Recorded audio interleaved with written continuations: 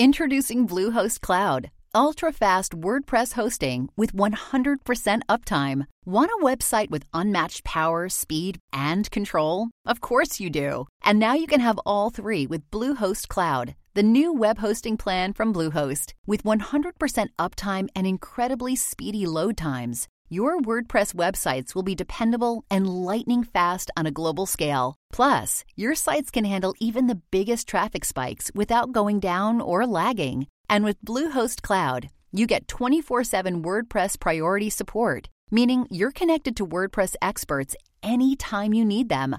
Not to mention, you automatically get daily backups and world-class security. So, what are you waiting for? Get Bluehost Cloud today by visiting Bluehost.com. That's Bluehost.com. Dragnet. Ladies and gentlemen, the story you are about to hear is true. The names have been changed to protect the innocent.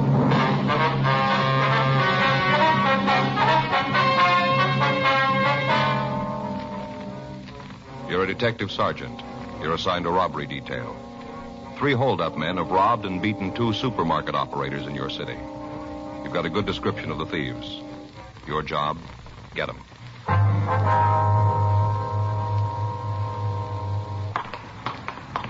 It was Tuesday, November 3rd. It was cold in Los Angeles. We were working the day watch at a robbery detail. My partner's Frank Smith. The boss is Chief of Detectives Thad Brown. My name's Friday.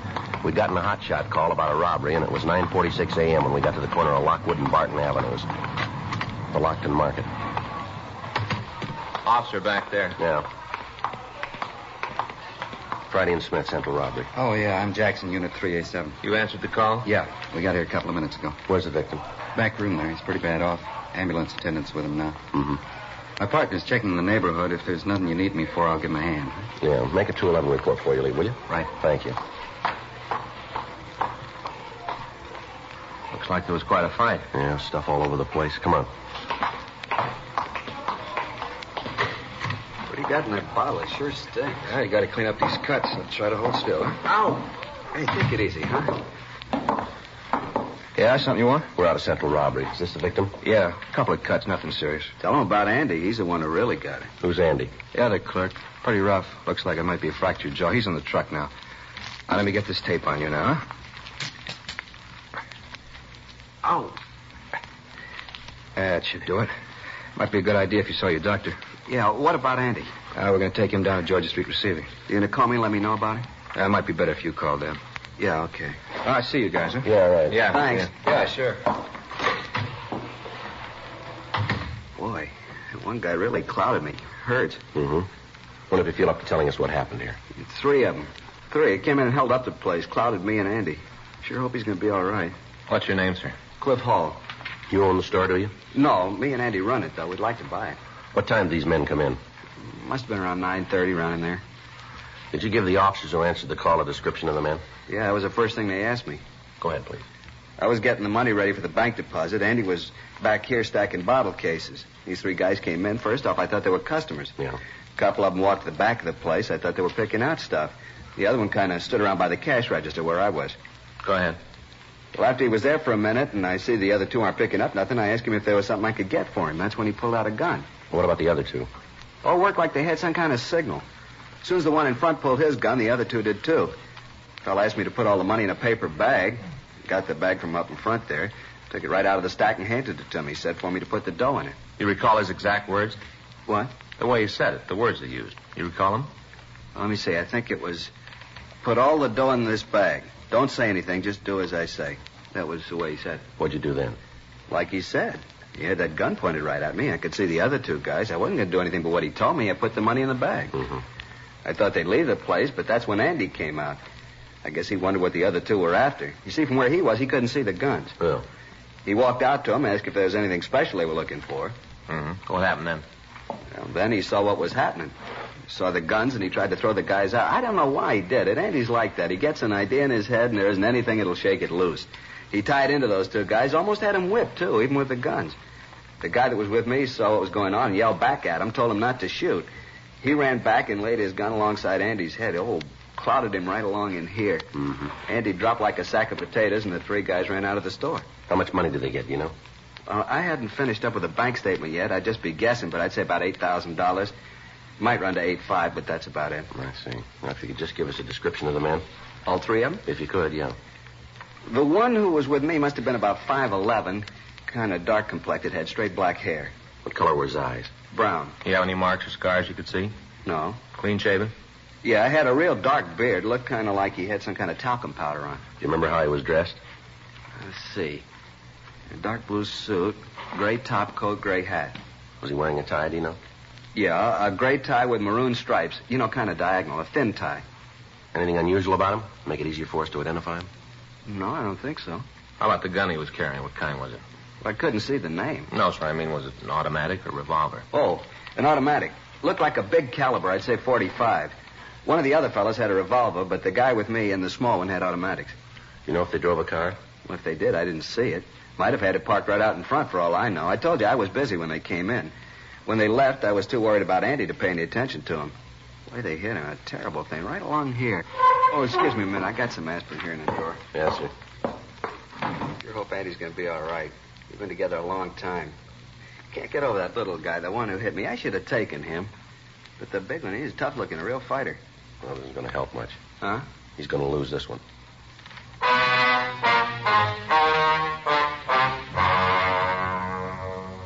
We got the descriptions of the other two men, and a supplementary local broadcast was gotten out. The two officers who'd answered the call found a woman in the neighborhood who'd seen three men leave the vicinity immediately after the robbery. She said that she was parked in a car half a block from the store on the same side of the street. She explained that about 9:20 a.m., a car had pulled into a parking place in front of her. She'd seen three men leave the car and walk down the sidewalk in the direction of the Lockton Market. About 10 minutes later, the men came back to the car. They appeared to be in a hurry. One of the men was upset and arguing with the other two. She told the officers that they'd gotten into the car and driven off toward Hollywood Boulevard. We asked her to describe the three men. The description she gave us matched the one we'd gotten of the thieves. She gave us a description of the car, and another supplementary broadcast was put out. We asked her to come down to the city hall to go through the mug books to see if she could give us a positive identification. The report from Georgia Street Receiving Hospital indicated that the victim of the slugging, Andrew Rich, was suffering from a fractured jaw and a concussion. He was given emergency treatment and removed to the county hospital. The crime lab crew came out and they went over the store for physical evidence. They were able to lift 3 partial fingerprints from the counter next to the cash register. Dean Bergman and Leighton Prince explained that the partials were not enough for identification, but that if we apprehended the holdup men, he'd be able to tell us if they'd left the impressions. 10:27 a.m. We took the victim, Clifford Hall, and the woman who'd seen the car to the mug room. They went through the mug books, but they were unable to come up with an identification. We had the stats office make a run on the M.O. They came back with a list of 17 names of men who at one time or another had used the same method of operation. The list was split, and Sergeants Meade and Leitner worked with us in checking the names out. Thursday, 3:48 p.m. Frank and I got to the 6th name on our list. Jerry Evanston, that right? Yeah. Sure dark in this hall. He ought to wash the windows, let some light in. Yeah, here we are.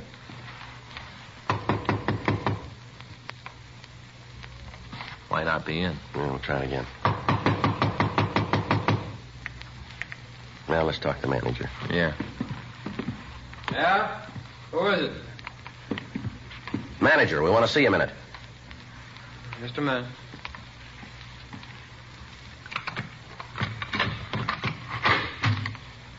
What do you want? I was asleep. Come on, Evanston, open up. Yeah, we can get out of here. Police officer, come on. Watch it, Joe. All right. All right, come on, Evanston, get up. What are you doing, McLean? Look, you got no right to come busting in here like this. Yeah, you're so clean. What are you putting out trouble for? I got scared, that's all. I just got scared. Well, how'd you feel? Somebody woke you up and then shoves their way into your room. You ain't going to stand around and just let them do it. He's clean, Joe. I told you that. I got no trouble. I don't want none. You check with Galloway. He'll tell you. I'm home every night at 9 o'clock, every night. Where were you this morning? Huh? This morning, where were you? What time? You just tell us what you did, starting when you got up. I was up all night. I got a virus or something. I couldn't sleep. Take a look there in the dresser. You can see the stuff I've been taking. I haven't been out of this room, not for a couple of days. Can you prove that? Why? Can you? No, there wasn't anybody here. You get any phone calls? No. I don't know what this is all about, but you guys are leaning on me for nothing. Now, you talk to Galloway. He'll tell you I've been working. Well, look here. I'll show you. Where you going? I just want to show you something I got in the drawer. Well, you stay right there. I'll get it for you. Okay, I got nothing to hide. Take a look in the top drawer there, left-hand side. Yeah. These what you mean? Yeah, that's it. Now take the rubber band off and look. You'll see I'm telling you the truth. You see? It's all the check receipts I've gotten from where I work. You look at them. I'm working every day, and I'm home at night, 9 o'clock every night. How about it, Joe? Yeah. You see? You haven't been out of this room all day, huh? Not a minute. Now, come on, what's all this about anyway? What are you guys after? We figured maybe you could tell us. Yeah? Oh, I'm sorry. Without you telling me what you want, there's nothing I can give you. You see any of the boys anymore? You mean the fellas I knew before I fell? That's right. Not if I can help it. I'm trying to stay away from them. See any of them lately? Yeah. Saw Alex a couple of days ago. Alex? Yeah. Alex Finley. I knew him when I was up in Q. He came in where I was working. Did you talk to him at all? I just said hello. Passed a couple of minutes talking about some of the guys we knew. See in the rackets now? I don't know. Is he on parole? Yeah, I think so. Did he give you anything? Oh, a couple of rumbles, but if I turn them over to you, I don't want credit for them. You don't know where you got them. All right. Alex tells me there's a gang that's going to start working here in town, market jobs. How many men? Well, from what Alex says, there's 4, all heavy guys. Finley with him? No, I don't think so. He told it to me that he just heard it. Did he say anything about who the 4 men are? No, I don't think he knew. He just said they were heavy and they were starting to work. You know where we can get in touch with Alex? No. Well, you might check with Galloway at the parole office. He might have it. Yeah, we will. I'll probably see him again. I'll try to get the information if I can. Well, what does you want to know? Who the guys are? That's right. Okay. Now, like I told you, though, I don't want any credit for it. I'm in real trouble if it gets around that I'm playing footsie with you. Yeah, sure. I'll try to find out when they're going to start working, too. Well, don't you worry about that. Huh? We already know that. 4:10 p.m. We got in touch with Fred Galloway at the state adult parole offices, and we checked on Jerry Evanston. From what the record showed, the story Evanston had told us was true. His parole officer had reported him working and apparently living up to the conditions of his release. We left him one of our cards and asked him to call us in the event he heard from Alex Finley. 4:21 p.m. We checked back into the office and we met with Sergeants Meade and Leitner. They told us that they'd checked out the names on their half of the list without result. We sent a teletype up to George Brereton, CII, Sacramento, giving him the description of the holdup men and listing the M.O. that they'd used. We asked him to run the information through their files and forward any information they came up with. 5:19 p.m. We went out to get something to eat and then we checked back into the office. Good dinner, huh, Joe? Yeah, never saw a guy could eat so many enchiladas as you. Yeah, I can't help it. I get started on them, can't seem to stop. Yeah. You got any soda in your locker? No, you got trouble again? You know I always do when we have enchiladas. You ought to remember that when you order a half a dozen. I suppose so. Yeah, I get it. Robbery Friday, yeah. When was that? They're pretty sure, are they? Has the lab been called yet? Yeah. Okay. Right, thanks. Well, that's a break. Yeah? They just found the getaway car.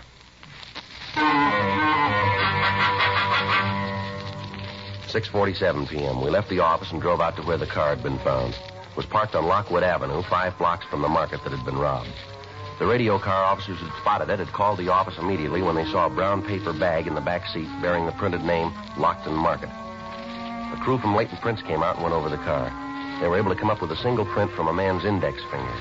Bergman compared it with the partials found at the market. They matched. We checked the white slip in the car and found that the vehicle was stolen. The report on it had been filed at 10:37 a.m. that morning.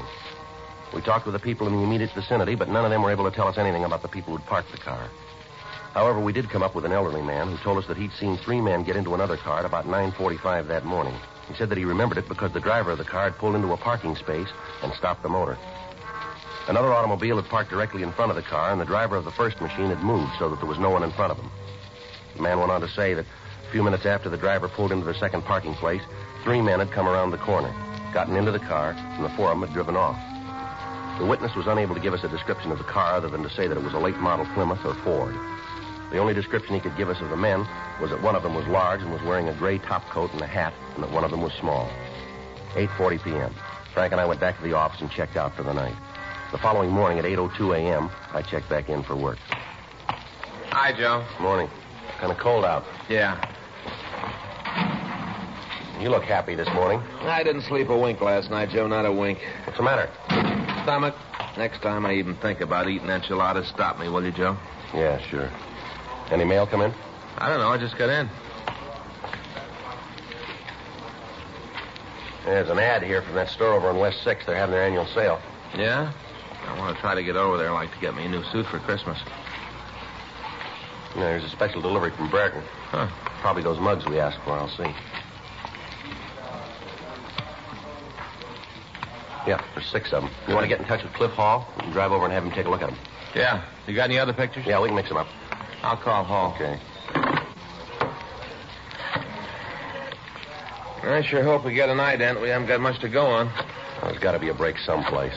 We got to find it. From what Finley said about the gang starting up an operation, doesn't sound like just one job. No? They start on a string, they can do a lot of damage. No, it doesn't give us much choice, does it? No. We got to get to them. 8:27 a.m. Frank and I left the office and drove over to talk to the victim, Cliff Hall. We showed him the mug shots George Brereton had sent us. He picked one out and said that he was positive that the man in the picture was the one who'd held him up. The name on the mug shot was Harold Bishop. According to the record Brereton had sent us, Bishop had been convicted twice on violation of 211 PC, armed robbery. 9:20 a.m. We drove over to the county hospital and showed the pictures to the other victim, Andrew Rich. He picked the mug shot of Bishop as the suspect who'd robbed and beaten him. The notation on Bishop's picture gave us the information that he was on parole at the time. We returned to the office and put in a call to Fred Galloway at the State Adult Parole Office. Yeah, Fred, this is Joe Friday. Mm-hmm.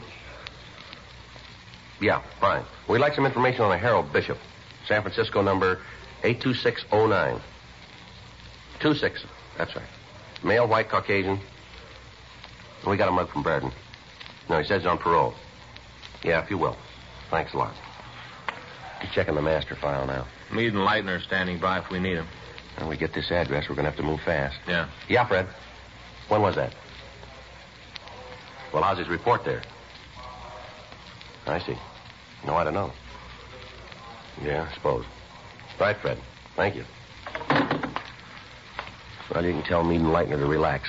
Bishop's got an out-of-state parole. He's living over in Phoenix. Well, he still could be getting into California. No, not likely. Huh? Fred checked with his parole officer. Yeah. He's got a job, and he's been reporting to his parole officer every month.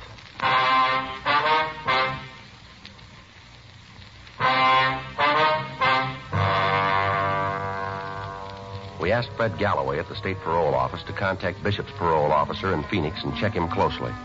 The report came back that the suspect had a job with a small contractor and that he'd been working regularly. He'd also been giving monthly reports to his officer. We'd had a suspect identified by 2 of his victims, and yet if the information we'd gotten was correct, it would have been a physical impossibility for him to have committed the robbery. We got a copy of his jacket and looked over his past record. We found that Bishop had been arrested for armed robbery the first time 18 years previously. He'd been brought to trial and acquitted. The next arrest was 10 months after his trial. He'd been convicted and served 6 years at San Quentin. He'd been released, and within 6 months, Bishop had been picked up again. This time, he was sent to Folsom Penitentiary. While he was there, he appeared to be a model prisoner, and after serving 4.5 years, he'd been placed on parole. After leaving the prison, he'd requested and been granted an out-of-state leave. In checking Bishop's M.O., we found that it matched exactly that of the thieves who'd held up the Lockton Market. The time of approach was the same. The number of men used was the same. The method of leaving the scene was exact. We had a suspect, and yet he couldn't have committed the crime. 3 weeks passed. On Saturday, November 26th, the thieves hit again. In checking with the victims, they identified the mugshot of Bishop. We put in a long-distance call to the Phoenix Police Department and asked them to check on the suspect. We got word back that he was in their city. They told us that he wasn't at work due to a virus infection. They went on to say that they'd checked with his landlady and that she'd told them that Bishop hadn't left his apartment at all on the day of the theft. Monday, November 28th, we got our first break in the case. I'll get it. Robbery, Smith. Yeah. Oh, yeah, Jerry. Uh-huh. You sure about that? Where? Uh-huh. How about the rest of them? Yeah, just a minute. Toss me that pad, will you, Joe? Yeah, here you go. Okay, Jerry. Go ahead. Yeah. Mm-hmm. How do you spell that? L-A? L-E-A-H-Y? Uh-huh, I got it. Mm-hmm. You know the address? Yeah. Okay, thanks, Jerry. We'll get in touch with you. Right. Jerry Evanston, remember the guy we talked to over on South 7th? Yeah? Well, the way he tells it, we aren't too far off. How do you mean? He saw Bishop in town last Saturday.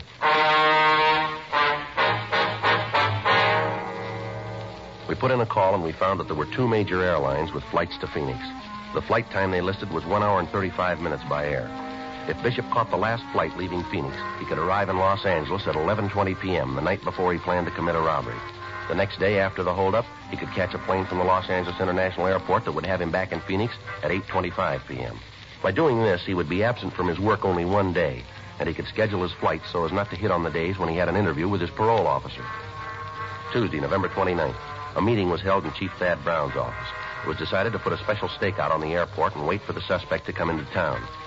At that time, he'd be followed and taken into custody as he prepared to commit another robbery. The names of the three other men Jerry Evanson had given Frank as having been involved in the holdups had been checked through R&I. All three of them had arrest records. Surveillances were placed on their homes, and they were kept under constant watch. Monday, December 12th, 11:15 p.m. Frank and I relieved the stakeout at the airport. There's a bench over there. We can keep all the gates in view. Yeah.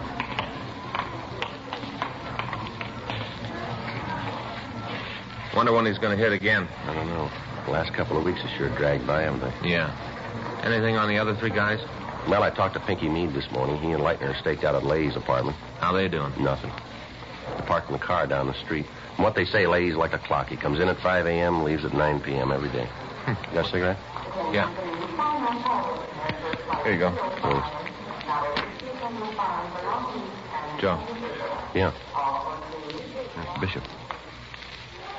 Let's let him get outside. Yeah. Wonder if he's got any luggage. Okay, bring it up outside. We can wait for him there. All right, come on.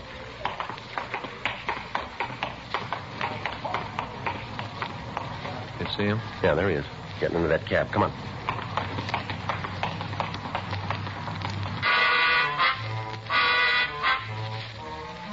Frank and I got in our car and followed the cab taken by the suspect. We followed him out of the airport grounds and then up La Brea Avenue. The cab turned right on Washington Boulevard and headed for downtown Los Angeles. We pulled up to a stoplight. Still got him? Yeah, he's still up ahead, in front of that blue Mercury. See him? Yeah. You got the number of the cab? Mm-hmm. 2974. There's the light. All right, let's go.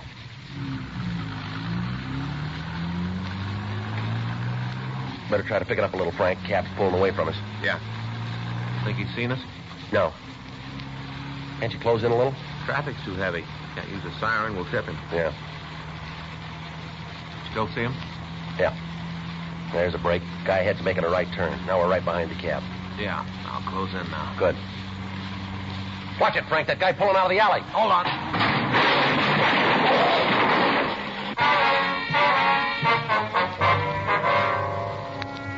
As we drove down the street after the stoplight had changed, the car had failed to make a boulevard stop coming out of an alley, and we'd hit it broadside.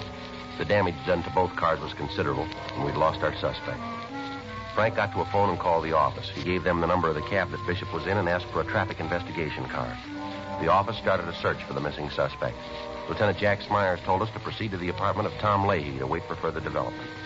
In the meantime, a citywide broadcast went out carrying the description of Bishop and the other three men involved in the theft. Frank and I arrived at the apartment, and we relieved Meade and Leitner. We had the manager of the place let us into Leahy's room. We waited. 1:30 a.m., 2:30, 4 o'clock, 5:30 a.m. Frank and I had been on duty for over 21 hours. At 5:45, the phone in the apartment rang once, and then it quit. That was the arranged signal between us and the office. Frank put in a call. Lieutenant Smyers told us that officers Max Herman and Ed Benson were on the way out to relieve us. 15 minutes later, we heard somebody in the hall. Joe? Yeah, probably Benson and Herman. Yeah. I'll get it. Watch it, Look Joe. out, look out. Give it up, Bishop. You all right, Joe? Yeah, come on. He's going upstairs. Making for the roof. Come on. See him? No. You want to take that side? Right. Watch it. Behind the elevator shaft, Joe. Yeah, I see him. Get away from me, cop. You're in trouble, Bishop. Don't build any more for yourself. I got nothing to lose. They'd help me again. I'll be up at the joint for life. Don't cost no more to kill you. There's no way off this roof, Bishop. Throw that gun out here and you follow it. You're out of your mind, cop. Give it up, Bishop. Now, come on, throw that gun out. I'm going out, cop. You try to stop me, I'll blow your head off.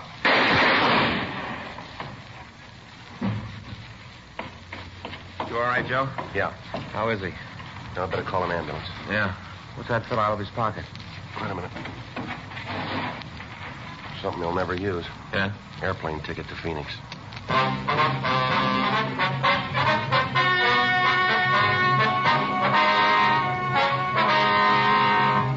Albert Martin Kruger, Harold Nelson Bishop, Thomas Nagel Leahy, and Charles Everett Lee were taken into custody and brought to trial for 2 counts of robbery in the first degree. They were convicted and received sentence as prescribed by law.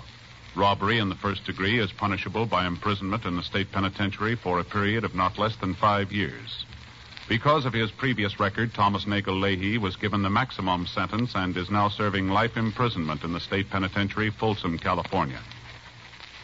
Dragnet is a presentation of the United States Armed Forces Radio Service.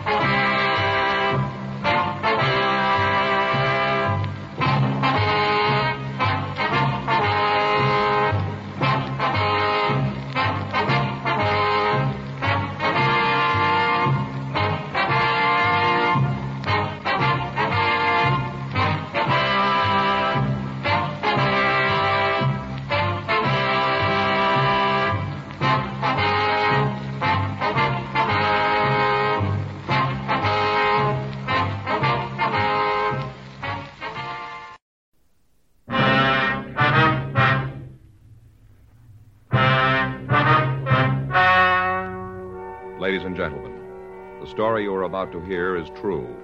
The names have been changed to protect the innocent. Dragnet is brought to you by Chesterfield, made by Liggett & Myers, first major tobacco company to give you a complete line of quality cigarettes.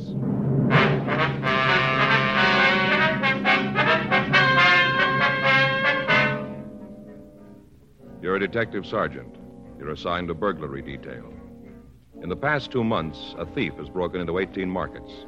There's no lead to his whereabouts, no clue to his identity. Your job?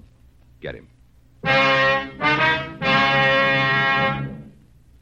Friends, stage and screen star Paul Douglas is featured on the Chesterfield Poster of the Month that's up all over town. Here's what Paul Douglas says about Chesterfields. Quote, "I've been smoking Chesterfield for 22 years. They're best for me. If you try them, you'll find they're best for you." Unquote. You know why Chesterfields are best for you?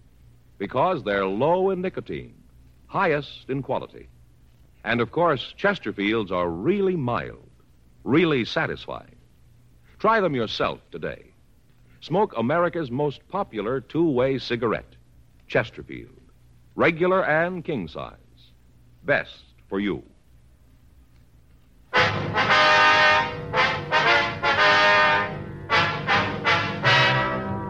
Dragnet, the documented drama of an actual crime. For the next 30 minutes, in cooperation with the Los Angeles Police Department, you will travel step by step on the side of the law through an actual case transcribed from official police files. From beginning to end, from crime to punishment, Dragnet is the story of your police force in action.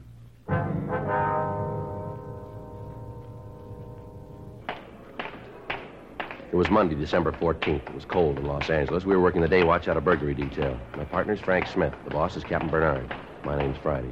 We were on our way out of the office, and it was 8:05 a.m. when we got to Georgia Street Juvenile Bureau. Sergeant Lindsay Simmons' office. Yeah?